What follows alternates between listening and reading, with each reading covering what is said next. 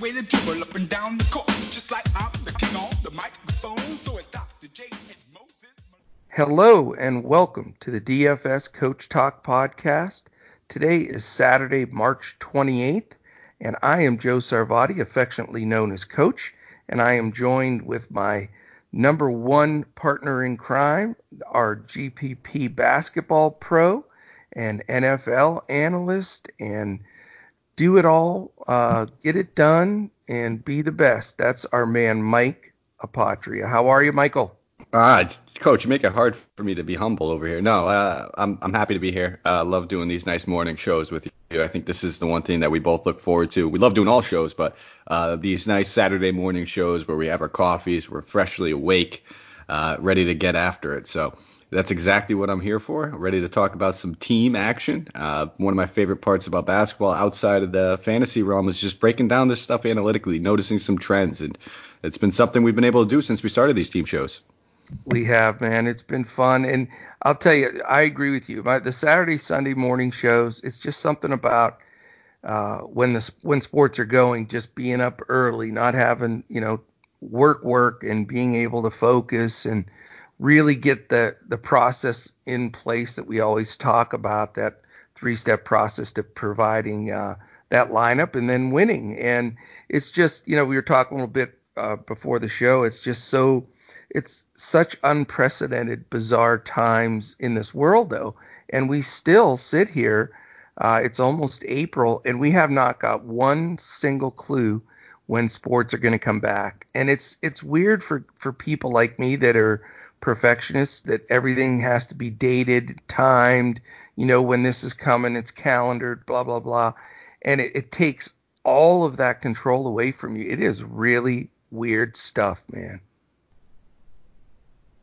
It's just rolling with the punches, baby. That's all we're doing right now. It's we're all in a little bit of a dark, mysterious time. We don't know what to expect and when to expect it. So, be over prepared. Prepare for the worst, expect the best, or hope for the best. Is that the saying? I always make my own anyway. But I know you. Look, I think that's in your book on page 3 of Apotriisms. So. It is what it is right now, and we're just gearing up over here, getting ready to get started. Once it does start back up, we know we'll be prepared. So that's why we're here. We're trying to bring the entertainment to the people who need the entertainment, and I think everybody needs a little entertainment right now. Well, we're so excited too, though. I mean, we've got such a fantastic member base at DFS Coach Talk already. It's just it's amazing, and it's a lot of fun. I mean, we have to do all this social distancing, and it's difficult. You don't feel that camaraderie with people and stuff because you're all separated. But, to get in our Discord and be able to talk with everybody and kid around and, get in some of those simulated contests and just have fun with it, hey, you need every little distraction you can get in these days. Yep, and distracting is what I do best, Coach. I'm easily distracted. I have ADHD. I've said that in every single report card I've ever had. Your child is easily distracted. He cannot sit still. And then you can imagine what my life turned into once I found out what coffee was. So, good Lord. I'm even. It helps me stay hyper focused when I'm doing something. But it also, I can't sit still, man. I'm always pacing around. So if you've ever been on a phone call with me, Coach, odds are I've been burning a hole in my carpet in my living room. I can sort of feel that energy there. It's like I want to do that commercial, Red Bull, you've got wings kind of thing. But I'm with you, man. I do have to tell one story, and it's funny because, off air we're just talking about this is such a great developmental time for DFS Coach Talk to – we got out to such a great start, and we're so excited when sports comes back, and we're just trying to tweak everything and make it really, really, really strong for everybody out there so that as we grow, it's just a positive thing. So, we talked about, getting into the material for the day sooner, and here we are chit-chat, and I've already got another story. So, that lasted about 5 minutes, Mike, but it's okay.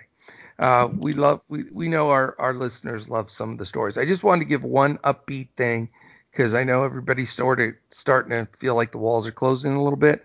Did you hear about the 102-year-old lady in Italy? Mm-hmm. Yeah, the one that she let me see if I can get this correct. I don't want to butcher the news, but I Yeah, believe she was she was alive and had the flu when it like first, a certain strand of the flu when it, that's back in correct. like World War II when it came around popping. Way And then, way before World War II, yeah, my way man. before. Yes, She's I'm sorry. 102 years old, and she survived the Spanish flu That's what it was. in Yes. 2000, or I'm sorry, 1918 was the Spanish flu. She Yes. was born in 1917, and she's 102. So she contracted this, coronavirus, went in the hospital at 102. And 3 weeks later, she's out. She's fine. She's walking around healthy. And she had some of the antibodies in her body from when she beat the Spanish flu as an infant in 1918. I just thought that was mind-boggling there's so many people out there terrified, and it is a scary thing. But hey, look at this lady, man. She's buckling it up at 102.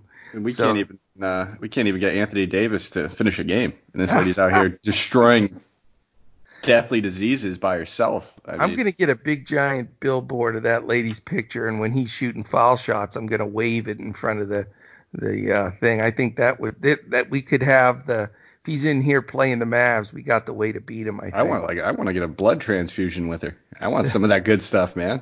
Whatever she's got going on in there seems to be working. So, maybe we can get a little bit over to Anthony Davis's shoulder, a little bit over there to somebody else's knees, What are the HGH, the blood injections and all that stuff? I don't know what yep, that's. it's Blood grandma. doping. It's Yeah. It's growth hormones. GGH is what we need. That's what we GGH. need. We need a I'm little sure GGH. as Lance Armstrong was cycling through Italy, he probably tapped into that a little bit. Oh, that's his first stop, man. That's like he pulls over in there, he gets a quick shot. Next thing you know, he's winning a couple Tour de France's. I got to get me some of that, coach. I'm looking for it, but Hey, you know what? It's all right. All right. We did our normal deal of not getting right straight to the subject, but as you know, our wonderful listeners out there and our audience is still growing even through this craziness. And we are taking two teams a day, and we're just breaking it down to sort of where that team is now, what we anticipate when they come back, the impact that these players will have in DFS. And again, this is one of those scenarios. No other provider's doing this except us. And I know it's a lot more sexy right now to talk about League of Legends and betting on that, or doing some of this simulation stuff and getting all into that. But we always try to be the most prepared by far and have that extra secret sauce of us understanding the game and constantly learning and digging in. And this is part of it. We're doing two teams a day in the NBA and going through them, so that if we're taking notes and remembering, or saving some of these for prior to when the season really gets started, you can use this information to build a better DFS lineup right out of the chute. And Andrew and Michael and I, our three NBA pros at DFS Coach Talk, have talked about it, and we're feeling the consensus is there will be some regular season games played prior to the playoffs starting. Whether each team has about 16 games left or somewhere in that neighborhood, 17, but we think it's probably going to be maybe 10-ish, something like that. So there is going to be a small window, but a good window to really take some big stuff down. So today's two teams are the Washington Wizards and the Orlando Magic, and my man Apatria has the Orlando Magic, and you are our leadoff hitter. Since I've seen you drop down a bunch of bunt singles, you can hit the Magic here. absolutely. Definitely not a bunt single kind of guy. I was a walk, a slap double, or just striking out. I was not a great leadoff hitter. I was quick though, so I could Lower get my that way around shoulder. base. I think I could see you lowering the shoulder and taking one for the team. No, it's another story that we'll get to another day. Uh-oh. But no, I learned my lesson doing that the hard way against my freshman year in high school, going against an all-state pitcher that threw about 89 miles an hour at 14 years old. So that's for a different story, but a different story for a different Sounds day. very painful. Yeah, it went off the ribs. It went off the ribs. Let's just say Ooh. I didn't I had to rub it. They always say don't rub it when you get to first base. I rubbed it and I felt it.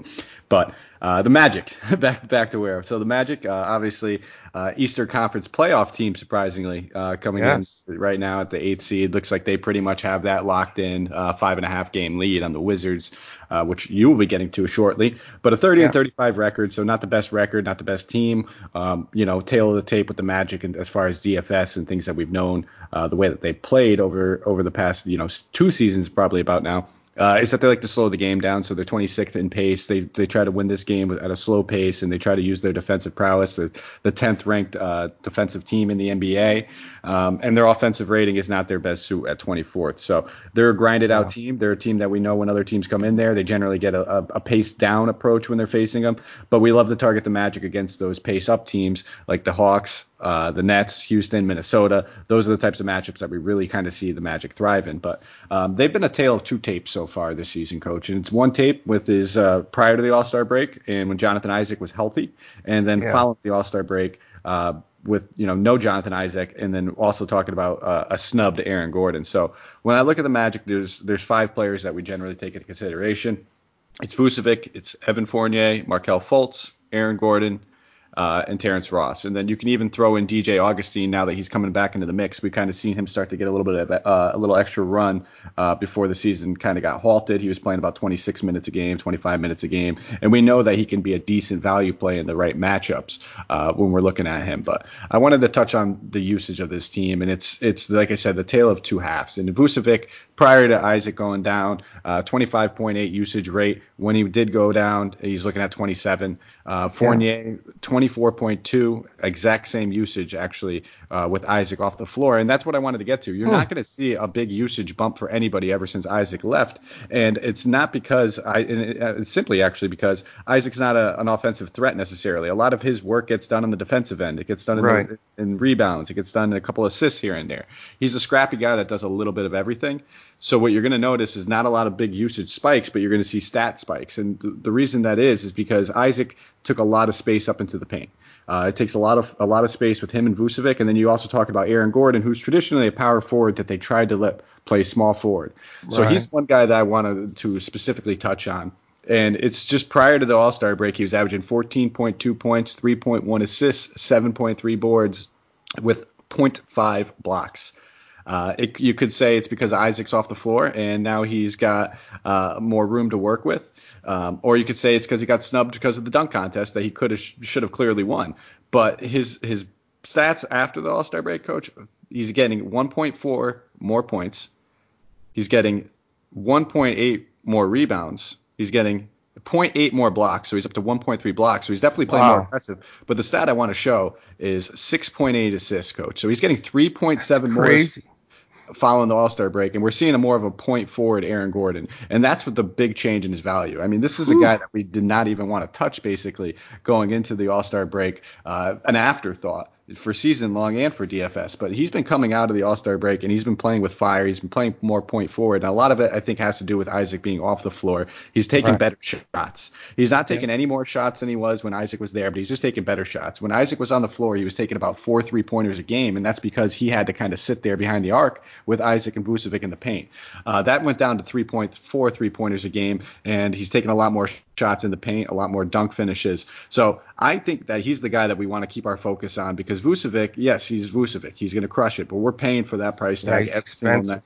And when you look at these matchups, the matchups that you see Vucevic pop off the page are the same matchups that Gordon pops off the page, and you can almost guarantee Gordon's ownership is always going to be a little bit less than Vucevic's. So that's the main thing I've noticed with Aaron Gordon. He's probably going to be my favorite player I'm looking to target when we're coming in there. Hopefully he still has that extra fire kind of running through him. But needless to say, it's not just because he got snubbed. It's this Jonathan Isaac news makes a massive difference. And I'll go to the next player that I like to talk about, and I was just touching on him. It's Vucevic. One of the league's best centers, and it's not even close right now. I mean, he's tied for third amongst centers in points per game at 19.5 points. The other center he's technically tied with isn't even a center. It's Julius Randle. He plays more power forward, so he's easily one of the best. And then the rebounds are there for him every single game. He's pretty much been a staple in his career ever since he played over at Philly, where you're basically guaranteed a double-double night in and night out. But the thing I wanted to mention is that he, like Gordon, is an assist machine. He's fifth in the league amongst centers in assists. He's averaging 3.7 assists per game. Nice. That doesn't seem like much, but it just goes to show you that a lot of this usage is not going to flow through the point guard's hands. Yes, Markelle Fultz has kind of remade a name for himself over there and has been playing excellent since he's joined Orlando, but he's not necessarily the distributor. We're seeing a lot of this offense run through Gordon as the point forward and then run through Vucevic on the block. So there's two things I'm noticing. I don't really want to touch these guards. I've never been a big Markelle Fultz guy in DFS. I know you kind of hit on him here and there, and you've actually done well with him on certain nights. You kind of pinpoint those matchups. But if you're looking for reliable options night in and night out, it's two of them. It's Vucevic and it's Aaron Gordon. And if you want a couple tournament GPP flyers in the right matchups, that's when you're going to look at your guys like Evan Fournier, maybe going against the Kings. You always hear me talk about shooting guards going against the Kings. Right. Same thing with Fultz. Maybe they're playing like the Rockets or they're playing like the Nets or one of those matchups that you can thrive in. That's when you want to look at them. But these other two guys, they're essentially matchup proof. But I'll be targeting Aaron Gordon against any high-paced matchup. He's thrived against Atlanta 3 games this season. He's averaging 20 points, 8.7 rebounds, 4.5 assists. The Nets in 2 games, 19, 2.5 assists, 12 boards. Same thing with Houston and Minnesota in 2 games, absolutely crushing them. It's these matchups. It's not happening by accident. He thrives in these matchups, and those are the ones I'm going to target when we come back from this. Nice, man. Wow, great lot of information. Just trying to take a few notes. And I think your point on Aaron Gordon is very well taken, and I think putting a star by his name because he did turn it up another level and was playing really well. Now, again, we're in uncharted waters. Does he come back and the fire's still burning, or because it's been such a layoff that he's got to build up again? Because he's not a fast starter in the regular NBA season. He seems to be a guy historically that's done better as the season's gone on. And so something to keep an eye on there. I love your point about Jonathan Isaac, and I want to chirp in with that because I had seen an interview with Coach down there, and he said we never run any plays for Jonathan, none. We just everything he gets is either through defense and transition or offensive rebounding, or he's, stepping back off a screen, but they run the majority of their plays for Vuk and for Gordon. And then Isaac, even though he's so good, is just picking up all the different scraps. And I think that's a good point to make because if he comes back, because that, again, we have no reporting on all these guys that were injured, how long, if any of them are going to even try to play this year or not. So that's the real, busy work we're going to do when they announce a date when they're going to come back. But I love Jonathan Isaac. I think that he is one of the best defenders and well-kept secrets in the league.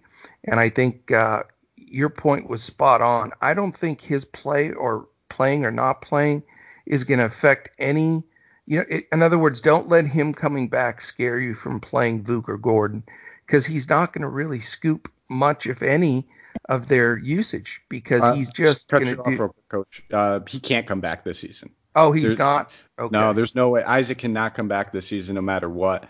Okay. I believe it was maybe like a couple weeks prior to the season basically getting shut down. They placed him, I believe, on like their injured reserve or whatever you call it. Basically saying that no matter what, even if they make playoffs, he can't come back. The injury exempt. They tried to file for him to be injury exempt, and the league did not approve of it, so he's done for the year. Interesting. Yeah. Now, see, here's another point, though, where, again, normally we're experts on this, and we can tell you all the details. But guess what? We've never lived through anything like this before. So, I've heard rumblings within the NBA of the possibility of larger benches, having maybe a 17-man roster, and doing all kinds of different things because they don't know the fitness of people coming back. They don't know. I mean, there's so many unknowns. So a lot of the rules may be changed. They may reevaluate rosters. So I would say I appreciate you bringing that up, and you're probably right, but I wouldn't say anything is for sure at this point, because if they don't start, let's say until something odd like September, I think they just sort of reshuffle all the rules and create exemptions for just about everything. You know what I'm saying?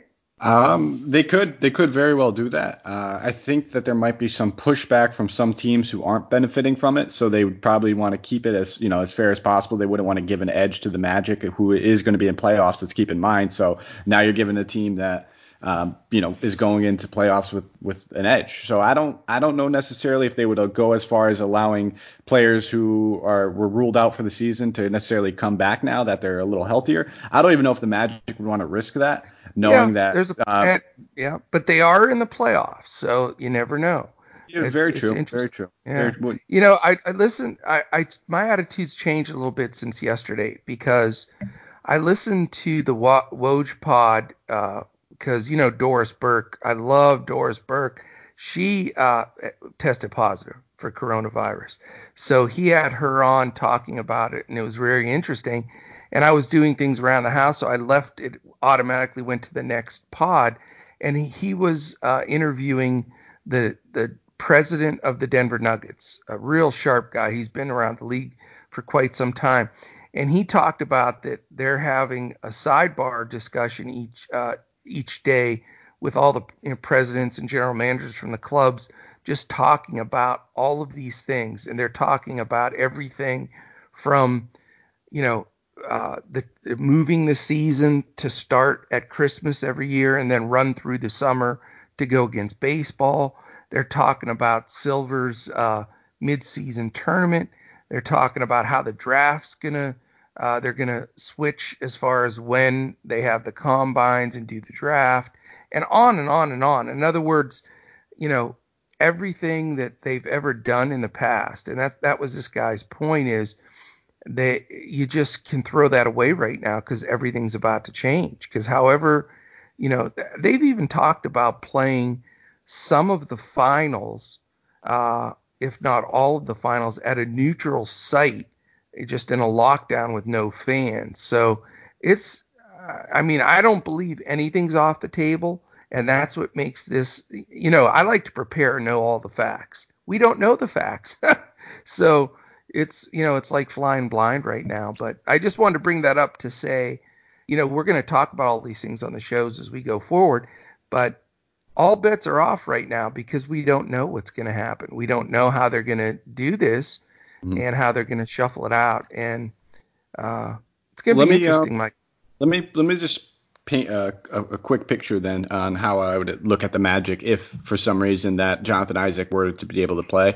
That would actually affect the way I look at Gordon. So I know that we just talked about usage, but I did talk about the way that Gordon started playing once Isaac went down, and I'm a believer in that the All-Star snub thing. The dunk contest, that had nothing to do with it, in my opinion. I think it's just a direct correlation of the way that the Magic have to approach the way that they play now.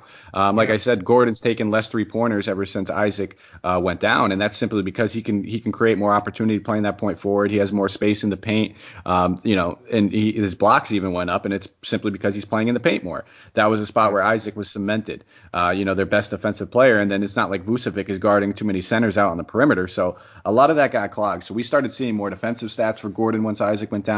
We started seeing better shot attempts from him, better field goal percentage. His field goal percentage increased by 5% once Isaac went down. So a lot of that, I think, came from just the actual space he's taking up on the floor and the way that they used him defensively, created less opportunities for Gordon, which I expect this is what we're seeing. Not necessarily a guy that's a little pissed off because he didn't win the dunk contest. I'm sure he is. He already said he's never going to do another one again. But I think it's just a product of just not having Isaac on the floor. So if he does come back, I think you look at the guys like Isaac, obviously. You look at Vucevic because his usage, you know what he's getting. Maybe the rebounds dip a little bit, but you're still going to get his shot attempts. He's still going to take his threes. He's still going to be that guy. And then I think you look at the guys like Evan Fournier in the off spots. I probably wouldn't have any interest in Gordon on most nights if Isaac comes back. Wow. See, I don't know if I'd overreact that much just based on the fact that Gordon still has a real executed role on offense, they're going to run more things for him. But I get your point. I mean, Isaac's going to steal some of those rebounds and maybe even a few of the blocks and all of that from them. Just something to put an asterisk by. I mean, right now, I think Gordon's a good guy to play when you come back. I think Vuk's one of the most underrated guys in the league for the last 10 years. No one ever talks about Vuk as far as one of the best centers in the league very much at all, but he's just statistically and DFS wise, he just produces year after year after year, just steady as a rock. And, he's expensive in DFS, but against teams that don't defend centers well, you got to consider Vuk on any given night. One other thing I want to mention is I use Fultz a lot, and he helped me take some stuff down. But it was two things. Augustine was hurt, and Michael Carter-Williams was hurt. And so it pretty much fell on Fultz's shoulders to really dominate the point guard spot. Once you saw Augustine can't come back, it hurt him a little bit. But really the key guy, and nobody paid attention to it, but Michael Carter-Williams was a direct, huge hit on Fultz's stats because those additional minutes that Fultz was playing, Michael Carter-Williams, they love him. He plays like half the game, and that takes away from Fultz and Augustine. And I think with all three of those guys healthy, I always just skip right past the Magic backcourt. So, and I'm just, Fournier drives me crazy because he's one of those guys that we talk about all the time. We each have a small list of guys that you just can't get the damn guy right. And he's just bizarre because he is points dependent, which I hate playing guys points dependent. But he will throw up a 40 burger when you're not expecting it. But then as soon as you roster him, it's, he's got 16 real points and 18 DFS points. So he's a guy that I don't count on very much. But just wanted to chirp in with my Magic. Yeah, stuff, man. Absolutely. And, I don't want to keep harping back on Gordon, but I'm going to stay firm on my stance, Coach. I don't want people to forget how bad he was playing when Isaac was on the floor. You're talking about Eric Gordon, right? No, I'm just kidding. Just trying to mess with you. Yeah, he was playing, and he looked lost. And I know you touched on him being a slow starter necessarily, and it actually wasn't the case last season. Last season, I don't know if you remember, he was shooting like 43% from three-pointer for the first 2 months, and then it kind of, as the season went on, it started to trail back off and became one of the averages. They wanted him for years to play out of position. They wanted him to play small forward, but he's just not a small forward. He's a power forward, and he's playing his natural position. They drafted Mo Bamba thinking they could play Vuk at the 4, I think, and it's just one of those cases of like they want to just get the best player and play the best players, and doesn't matter where they're playing. But bottom line is Gordon thrives at power forward. He's a much better power forward than he is center. He's able to take advantage of these poor, weaker front courts and smaller centers and things like that when he is playing the 4, and he's not able to do that when he's playing the 3. They make him sit up there and spot out at the 3-point line. I mean, it doesn't sound like much, but taking 0.6 less 3-pointers a game is actually significant. That's a lot. It is a lot. So, that's kind of my take on this is that he just playing his natural positioning, being able to do this is where he's going to thrive. So I'm going to stand pat and firm. If we do see Isaac, I'm not touching him, man. I won't do it. I had him in season-long leagues. I was facing that pain every night of looking at those stat lines of the poor shooting percentages because he's trying to take 5 3-pointers a game, and he's not that type of player. No, he doesn't need to be chucking the 3. He's such a fantastic slasher and so explosive to the basket. I mean, he can jump over the damn mascot sitting in a sitting position. I mean, it's not too hard to exactly. It's hard to jump over 2 of your own teammates when they're 7-footers too. That's what about Taco Fall, dude? The guy, he jumped over Taco Fall and lost. That was awesome. That was so awesome. One of the greatest things I've seen. I want next year. Contest. Next year, if he ever comes back, if he can line up Boban and Taco and take them both, jump over both of them. Taco's taller than Boban, though. Yeah, but that's what's unbelievable. Boban, they're both just hilarious. I love them. I love those types of guys. You guys are a riot. All right, let's rock it, man. I'm going right into the Washington Wizards, and you're going to be surprised, Mr. Apotri. They're 24-40, another terrible season. I'm not the biggest Scotty Brooks fan as a coach, but I'll tell you something. I saw some things from the Wizards, and I know we get a little jaded in DFS when there's teams that we focus on. The Wizards were the DFS darling because they don't play any defense at all. Terrible defensive team. Their games are the highest scoring games in the league, and all DFS players gravitate to Beal and a Bertans or some of those guys, and then usually like three guys on the other side. So what does that mean? We end up watching a lot more Wizards, paying more attention to the Wizards. So they've been, even though they stink, they have been a big part of the DFS framework all season long. And here's the odd thing about it. I sort of like the Wizards. I think the potential of going forward, I think they're going to improve. I mean, I've been real hard on some teams, but this is one team that you would think I would be tough on, but I sort of like where they're going. I'll go over a couple of statistical things, and then we can, I'll try to back those up with some facts here. But Washington runs at the sixth fastest pace. So they're going to get their shots up, and that's increased steadily throughout the year. When they made the move to get rid of Isaiah Thomas, and I had been calling for that on every podcast since the beginning of the year. How many times did you hear me say Isaiah Thomas is done? Don't take him, don't roster him. And they eventually let him go, and now they've filled in with Napier and some guys that have made them better. So their pace, if anything, is even going to be right up there in the top three by the time things finish. Now, on the defensive side, they still stink. They're not 30th. They're 29th. So they did move past Cleveland.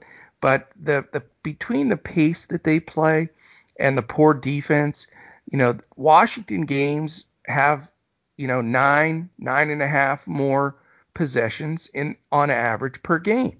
Those are all there's each possession, you've got about 4.5 DFS points attached to it. So, when we start talking about 32 to 36 extra DFS points in there in a ball game, that gets your attention a little bit. So I think Washington will stay on everybody's radar that way as well. Here's an interesting stat, Michael, and here's where I'll throw a couple questions at you and see if you can knock this out of the park. I predicted early in the year, I was 100% convinced that Bradley Beal would be a top 5 in usage player in the league, because I knew they'd run everything through him. He'd play some point. He's going to take all the big shots. And guess where Bradley Beal ranks in usage in the league as we speak right now? So as of right now, he's probably top 2, I think. I think only him and James Harden would be comparable. Well, it's close. He is 5th, but close. He is still in that top 5, but he's 34.4. When you start getting in the mid 30s, I mean, that's ludicrous. And, if you're Harden and it's 40, it's completely ridiculous. But Beal's been steady in that number all year long, and he does it in not just scoring these 50 and 60 point games, but he'll get you some rebounds. He'll do all kinds of stuff, to add some stats. Now, we do know one other point about Beal that it's also a DFS key. Do you remember when we looked up shooting guards to see the defensive real plus minus? Oh yeah, he's not very, and let me just throw this in there too. It's not even just, you can notice this a trend with every player that has a usage that high, except for maybe one, and that's probably Giannis. They generally don't do too well on defense, and it's because they're using a lot of their energy on offense. Right. Well, he's 67th out of 68 shooting guards defensively. So for anybody that's played that position this year, so that'll tell you, he is somewhat the Olay defense, and I'm going to get back down the floor and, get some more DFS points. So we love that. I don't know as a coach if I'd love that too much, but, I thought that was a super interesting point. Who do you here's the questions for you. This is what I thought was the most interesting part about this. This is where I'm going to try to quiz and stump you, because it's just so bizarre that I got to ask this question. So the 2nd, 3rd, 4th, 5th, 6th, and 7th, okay, the next 6 players on the Wizards have between 18.3 and 18.9% usage. How is that? Isn't that the craziest stat I in the got world? I got one to follow that up. So, and this just kind of speaks about, I think, this season and today's NBA landscape. How about this, Coach? Ready for this? Out of the top 10 usages of all time, any season, dating back to the ABA, any season in the history of basketball, 3 players this season are on that list, and it is Giannis, Harden, Doncic, and just to speak volumes, Beal's not too far behind them. And we're talking about, of Wow, all time, 3 players in the 2019-20 season lead the all-time usage list. Giannis that with is 37.3, crazy. and only Jordan in 86 and 87 is top 5. So like, we're talking about the players that they're in the names with. Westbrook and Harden both respectively are number 1 and 2. 18-19 campaign for Harden, 16-17 campaign triple double year for Westbrook. Kobe, shout out Kobe, Yeah. 05-06. Jordan, 86-87. Iverson, 01-02. There's no other Gee. players. Those are the highest usages in the history of basketball, and we have 3 players this season on that list. That is mind-boggling, but it's because of stats like this. You got Beal at almost 35%, and nobody else above can even make it to 19. So I'll give you the quick rundown on this group because it's not maybe who you'd all expect. It's Bertans, Mo Wagner, Hashimura, Thomas Bryant, Ish Smith, Troy Brown, and that's it. So those guys, so nobody in that mix, stepping out, with Beal. Now, let me get to the reason why I'm sort of high on him. You would think, well, coach, what the hell? That makes it sound like they suck compared to other than Beal. But you've got dynamics here. You got Davis Bertans that came from San Antonio as known as a knockdown shooter, but not to the level that he's been this season. He's been one of the top 3-point shooters in the league, hands down, in that top 5 guys from the 3-point line. And he's won some games for the Wizards. So his future's super bright. Teams were knocking the Wizards' door down trying to trade for him at the deadline, and they said he's going to be part of their future. Mo Wagner's a young kid that the Lakers gave away basically when they had to free up all that space for Anthony Davis, and he's a kid with a lot of potential. Roy Hashimura is a guy we loved all year. I mean, he has showed he missed about 13 games because of an injury, but when he's out there, man, he can play the 3, 4, or 5, and he can guard pretty much the same thing. And his unique skill set, I think, is going to make him a good player going forward. Thomas Bryant, we all know how intense he plays and with a lot of vigor and, just really can make a difference, even though his role has come down a little bit. But, these guys are all sort of just coming into their own. And then you added Napier into the mix, who I think has just needed the opportunity to get consistent minutes. And then, everyone forgets a little guy by the name of John Wall. He's going to be back for next season, and he's an all-star player. Whether he'll be at that level again, we don't know. But even if we get 75% of John Wall to mix with an all-star in Beal, and then you get a Bertans stepping into a role of a very important part of the team, and future development from guys like Thomas Bryant, Roy Hashimura, Mo Wagner, Shabazz Napier, and then even an Admiral Schofield or this Ozjess Pasterniks. How's that for still being able to say some of the tough ones? These are guys that all have played some roles here and aren't bad players. They're good complementary players. When you add a John Wall, plus they're going to get a top draft pick again this year. So if I was a Wizards fan, I wouldn't be completely dismayed. I think there's some potential there. Now let's look real quickly at their contract situation. How about the money they have tied up in John Wall, dude? Do Yeah. you know how much money John Wall is scheduled to make the next 4 years?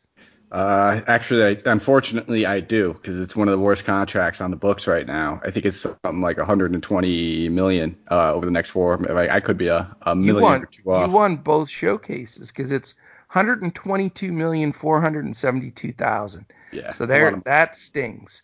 And then you've got Beal's locked down for the next 4 years as well for a mere 90 million. So they have that. Now you've got the big thing for them is going to be re-signing Davis Bertans because he could become a free agent. But they do have early bird rights, so they can offer more They'll money. they'll get him. They got him Yeah. already because I, yeah. it's locked in. Like you said already, they if they were gonna move him, his value price was at that trade deadline. They would have moved him. Right. They're gonna lock him in, and you're gonna get to it in a minute. So I don't want to intrude on what you're gonna say. No, So go I'll ahead. let Go well, ahead. Mahiney's coming off the books, and that's 15.45 million. So once he Exactly. comes off the books, it's going to be plenty of money that they can just literally throw at Bertans. They'll probably offer him about 12 of that, I would assume, Yeah. and a prominent role on their team. So that'll probably be enough for him to stay. With the acquisition, you got to imagine they're desperate after losing Otto Porter to get a decent wing defender, a decent wing player. So I assume that's probably where they'll go. But I want to Yeah. hear in the draft, that is, I want to hear your thoughts on what they're going to do with John Wall coming back because they do have Ish Smith on the books for, I think it's like 5 or 6 million next season, and Yeah. then Napier. They're gonna have to make a decision. One of these two guys, I think, is gonna stay. One of them's gonna leave. Napier might command some money as a decent backup point guard. How do you think they approach this? I don't think they can keep Shabazz, and I like him, but it's like we've said this like for 5 years now. The dude can play. He puts up DFS numbers. He's solid, but he's always in this situation, a 1 year contract, and they've already got the money committed for 2 years with Ish Smith, and with John Wall coming back, he's going to be the odd man out. So I think somebody's going to pick him up, and he'll be a backup point guard, probably sign for a year again, and be in the same situation he's been for the last 3 or 4 years. But I agree with you. I think the expiring contract of Mahinmi is huge because, there were a lot of teams trying to trade for that too, just so that cap space would open. But they'll use most of that money to sign Bertans, and with the bird rights, being able to offer him, more, they'll probably offer him the most that they can. They do not want to lose him by any stretch because he's on the books right now at 7, but believe me, he's going to get a nice big raise. So the rest of the guys, they've got Hashimura on that rookie deal, so they got him locked down for 3 years with an option fourth, and then Smith will probably be the backup next year, and their other pieces they've got locked down. They still have Troy Brown and Mo Wagner, Bonga, Schofield. Those guys are all on rookie deals, so they can spend the majority of their money on Wall and Beal and Bertans, and then Bryant's locked in for 3 years, which is fantastic. I'm so glad for Thomas Bryant though, man. He signed for 25 million, and that's a dude that was like in and out of the league in the G League. It looks like his career was over, but he's just such a scrapper. And he's only 22 years old. Isn't that surprising? He's young. It's just Lakers give up on players too early, man. They Especially the do. bigs. They just give up on all the Well, bigs way Mo too early. Wagner's only 22 as well. And Don't there's a forget. guy that can knock down a three. He's a stretch five. Don't forget about Zubac too. Gave away Zubac for nothing. Yeah. They've done this a few times over the years, and it's generally because they're usually trying to acquire a notable free agent. They're one of those big market teams where everybody wants to Yeah. play. So Yeah. it's kind of hard to say, like, what are we gonna do with them? Might as well get something for a guy like that, and they just end up being a lot better than people anticipate. Here's the wild card I want to throw in there to you, though. They also get CJ Miles off the books this year at 8.7 million. So now we're talking, not only can they re-sign Bertans, they may be able to, if they can, lure a decent free agent in and add Mm. another good rookie. So if they can add a decent free agent with that nucleus, if Wall's even close to where he was, and Hashimura and these guys improve, and they get a decent pick that can contribute initially, I think they can make a 7-8 spot in the playoffs next year. Or am I crazy? Well, they could definitely probably get an 8 seed. I mean, they're only 5.5 games behind the Magic as we're talking right now. And look at their team. Their team's been decimated all season long. We're talking about bringing some pretty big pieces back. So yeah, I do think the 8th seed is definitely in reach for them. You got to factor in, like you said, that Bertans contract. We don't know what he'd make. I'd expect 12 to 15 for him. It might only be like a 1 year with a 1 year option, something along those lines. And then you might see. They're going to lock him down for 3. I think. Yeah, they could. They very well could. And then we got to factor in if they do get a high draft pick, that rookie contract, obviously if it's a top 3 or 2 pick, even number 1 overall, goes up a little bit. So that's going to take some money if they're up there. So you'd probably be looking at like something like a veteran free agent. I don't think you'd get anything too promising. I don't think they'd have enough money to get a promising free agent, but you could definitely get like a 34-year-old veteran, maybe like a Trevor Ariza type player, one of those type guys that rounds out, gives you that added 28 minutes a game. Right. Splits the time with that rookie. That's the approach I would take if I was in the front office. Go get that veteran wing player, let the rookie learn under him, split the minutes, have them both be viable contributors. But we have to see what's available for him in the draft. I mean, we're already seeing it. Some players in college are opting not to go into the draft this year just because their stock could get hurt without training camps and stuff like that. So we don't even know what's going to be available. No. I'll tell you though, there's been a group that's just recently elected, to go because they did say there will be some type of, since there's no Olympics or USA basketball this summer, at least once things get back to normal, they'll be able to have some type of, camps or where they're able to come and show what they've got a little bit. They'll do it almost like football does, which they usually don't quite do that way. I don't think it'll be like a combine. You know what I'm saying?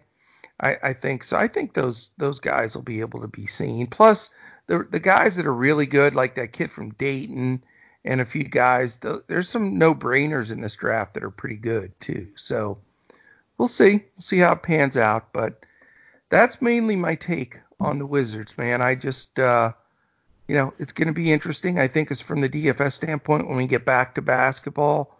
I mean, still keep riding that Beal bandwagon and still keep, maybe grabbing a little Napier, a little Bertans, a little. You just reminded me about something I wanted to talk about. Oh, okay. Involving Beal and Napier. Beal's still playing point guard. Just for those who kind of, they got another point guard or whatever. Beal's still playing point guard with him and Napier both on the floor at the same time. Napier's only seeing about a 19.9% usage rate, while Beal's actually goes up. With Napier on the floor, he's seeing a 39.5% usage rate. So he's definitely still playing point guard. It would take, those situations of maybe Ish Smith sitting or something like that for me to target Napier, or just a perfect matchup. But that's one of the things I know we were talking about during our shows with the season going on, is whether or not he has the ball in his hands, and his most effectiveness and his highest scoring games are primarily when he's playing like point guard pretty much, and it's still happening. Yeah, no doubt about it. And I don't think that will completely change till Wall comes back. But yeah, it's interesting. And you just wonder if Wall is going to be able to regain where he was, because isn't it like 2 years he's been out? I feel like I haven't seen John Wall forever, to be honest, because he's a guy that, I wanted to see him take more of like a prototypical point guard approach, like almost like a Ricky Rubio approach, because the guy can't shoot. He's never been able to develop a shot since he's been in the league. It's been something that if he ever puts it together, he'll be fantastic. But I don't think at this point a lot of his burst is going to be gone. So he's not going to be. He's still going to have burst. I mean, that's John Wall's game. But the knee injuries, the Achilles injury, all this stuff, it's going to take a lot of that burst away from him as well. So maybe we do see him just take a prototypical point guard role, look to set up his teammates a little bit more. I mean, he's always kind of been one of the league's leading leaders in assists. But now we might see that a different type of game from him. And it's going to be an adjustment. It's not like you could just tell a guy, listen, come in here and play completely different. It's going to be an adjustment for him. I think we're going to see them kind of maybe even butt heads a little bit, because Beal's still going to be if he's the best player on this team. He's been the best player on this team for 3 years now. I've been saying that. With Wall going down, we're finally able to see what this guy can do when he leads a team, and it's going to be having the Wall fall back into place now and take be that second option, and he probably should more or less be like the third or fourth option on offense when he comes back. Yeah, it's tough. I mean, we have to see how he reacts, but not too many guys can come back from injuries like this and be the same type of player. I mean, I'm going on record right here. I think the injuries that he suffered over the past 2 seasons are worse than what Derrick Rose has faced in his career. This is not Yeah. going to be an easy task for him to come back from. So I'm not saying he's going to, necessarily see his game drop off as much as Derrick Rose did, but it's definitely a possibility.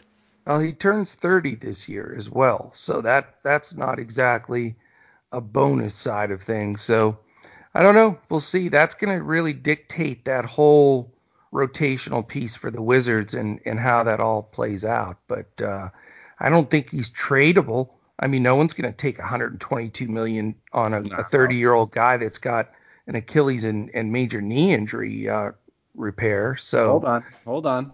He's tradable. I you just broke it down in my head, the perfect trade that they need to do. oh my God. Okay. Blake Griffin. Blake Griffin. Give one injury guy up front. I think Blake's not even making as much money as John Wall. If they could find a way to make that work, because the Pistons desperately need to get rid of Blake Griffin, and the Wizards desperately need to get rid of Wall. I don't know, man. I'm not sure that's two fat contracts. You're right. I guess that makes, some sense, but now you've got me curious. I got to go look at Detroit and see if it's even close. Pistons haven't had a point guard in a long Blake time. Griffin is making It's like 36 or something. 37 million. Over the next how many years? Three. Right. So almost an equal contract. For those 3 years. Just gotta match it up with the extra season. Yeah, I mean, I don't know. I mean, I would think they're going to move Griffin. I just don't know if that's something. I mean, you would think with those two big contracts it would make sense, but we will see, man. Boy, those Pistons are really bad, though. I've got to tell you right now. I got a bone to pick for whoever made me have to talk. No, I'm just joking. I love talking about the teams that the other teams sometimes don't want to. That's actually my favorite. I'd much rather talk about a team like the Pistons than I would a team like the Warriors or one of these teams that everybody wants to talk about. Give me the guys that nobody likes. I love finding those little hidden nuggets in there. Well, it's funny because Dawson and I have a game this week, a podcast, and we ended up somehow on that. Usually it's two teams that are right next to each other. Well, there has to be one pivot over, when it switches because you're doing two teams a day. So I get the dead last Golden State Warriors, and he gets the number 1 Milwaukee Bucks. Now, how is that fair? It's the son love he's getting. He's getting a little bit of the coach's son right there. Gets a great team. The coach, Big Dad over here, takes the worst team. But like a dumbass, the words got out of my mouth, and I couldn't take them back. I said, "Who do you want, the Warriors or Bucks?" Now, really? I mean, come on, man. He'll be raking leaves in fall, and actually, I don't know, Texas. Do you guys even see the leaves fall off over there? Does that even work? That's just a New England thing, I think, right? No, we don't have any leaves here, man. I get the leaves falling over here. See, that's the bad part about being a New Englander. Mowing my grass during the summer, raking leaves during the fall, shoveling driveway during winter. It's brutal. Yeah, I spent a lot of years up there, brother. I know, man. I like it. Like right now, today it's going to be 80. Nothing wrong with that. I got nothing but clouds over here, my dude. Nothing but clouds. No worries, man.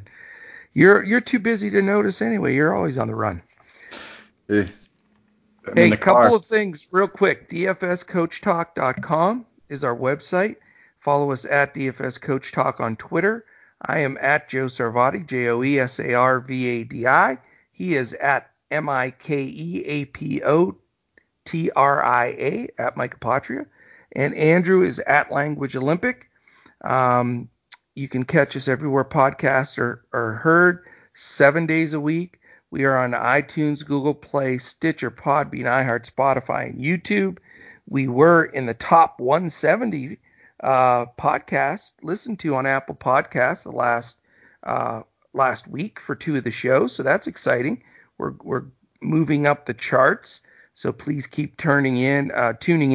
Now, what we do need you to do, because this is key, rate, review, subscribe. Hit that little subscribe button, the little bell on YouTube. So when a podcast posts, boom, it's right there. You know it. It tells you, and you can listen, because we do vary a little bit in the time of the early afternoon that we usually post. So best way to do that is subscribe. And then we have a monthly giveaway for anybody that puts 5 stars on iTunes and puts a little review. We're giving a month membership away, and that happens next week. We're going to draw for that. So just keep joining in. We're going to do a show every day of this entire time away from sports to keep everybody's interest. Give you a little distraction, and most of all, we don't mess around. We're preparing to crush it, and that's what we say at the end of every show in DFS from day one when they come back. All these little notes you're making, Aaron Gordon from today, different things, teams targeting against the defense of the Wizards and Beal and everything else. I mean, all those little notes you make are going to make a huge difference when you come back and build those first lineups. So keep tuning in. It's going to pay off. Also, we always support mambaon3.org. That's MAMBAONTHREE.org. Terrific fun setup for survivors from the Kobe disaster there. But anyway, that is it, man. We've got everything covered. That's a couple of teams down. Now it's going to be fun the next 3-4 days. It's all playoff level teams. So we're going to get a little bit better insight, because there's going to be teams that are really busting it. If you and I talked about it on those preview shows too. You look at Philly with 39 wins, Indiana with 39, Miami with 41, Boston with 43. Those are all huge, tight races where if they play 8, 10, or 12 or whatever games they play, those guys can all shuffle around. And, I think there's a lot of people trying to get home court. And so these next podcasts are going to be important to listen to. So that's it, my friend. Do you have anything else that you would like to add to the mix? No, man. I'm gonna just fade off into the sunset ever so slightly right now and say thank you everybody for listening. And we will keep pumping out the content regardless of whether or not the season is around the corner or not. But let's keep this glass half full approach and just be prepared for whenever it is. Well, we know it's coming, so everybody needs to just, don't give up hope that it's is this ever going to end and they're not going to play again? No, it's coming back for sure. Now tomorrow, the podcast is the Nets and the Sixers. So that has a little bit more interest to it, I think, for everybody as far as team interest. So that will be the podcast tomorrow. So we'll look forward to that. And that is it, my man. Great job. Appreciate all the good insight, and just enjoy doing these shows with you on the weekends. It's good time. Absolutely, brother. I'm always here on these Saturday mornings with on my 3rd cup right now, about to make another one. Oh, I don't know, man. You may want to have 2 regular and then start going to decaf. I'm just saying that I think that we may have to take a vote from our listeners. I think my girlfriend would agree. She gets visibly mad at me. She's like, dude, I've never seen you drink water. She's like, you only drink coffee. She's like, how do you survive? You don't drink water. I don't reveal my secrets. But no, I don't know. Hey, dude, you know what? Underneath the coffee, dude, how do you think that gets made? With water. That's what I tell her. There's water. You're covered. And then when you see me crack a beer, there's water in that. I'm getting my water. It rains once in a while. I take showers. I know. I heard rumors that wasn't the case, but that's a different show. All right, brother. Listen, have a great day. Stay safe. Continue to self-isolate. I know you've been working your tail off still, but be careful. I mean, you had mentioned you were had to work and go to a spot the other day, and oh man, I was worried about you. I thought you better be very careful, because you're in that northeast hotbed area over there. It's nothing to play around with. It's tough. A lot of people commute from New York to Connecticut and vice versa. Same thing with New Jersey. And I was up on UConn's campus. I was up at the store. So Luckily, there was no students on Storrs' campus, so I got to dodge the people. I was Heismaning people from 6 feet away. They came near me, doing my 6 foot practicing distance. They'd be, little Heisman stiff arm here and there. Yes, absolutely. Well, we need you healthy. We need you raring to go when sports get back. So stay healthy, my man. All right, that is it. Thank you for joining us for another DFS Coach Talk podcast. For my fellow NBA pros, Andrew Hansen, and my man Mike Apotri, I'm Coach. We'll look to catch you again tomorrow as we look to prepare to crush it in NBA DFS.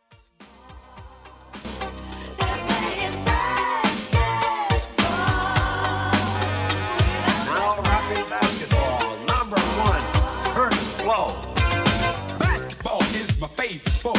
I like the way they dribble up and down the court, just like I'm the king on the microphone. So it's Dr. J and Moses Malone. I like slam dunks and taking it to the hoop. My favorite play is the alley-oop. I like the pick and roll. I like the give and go.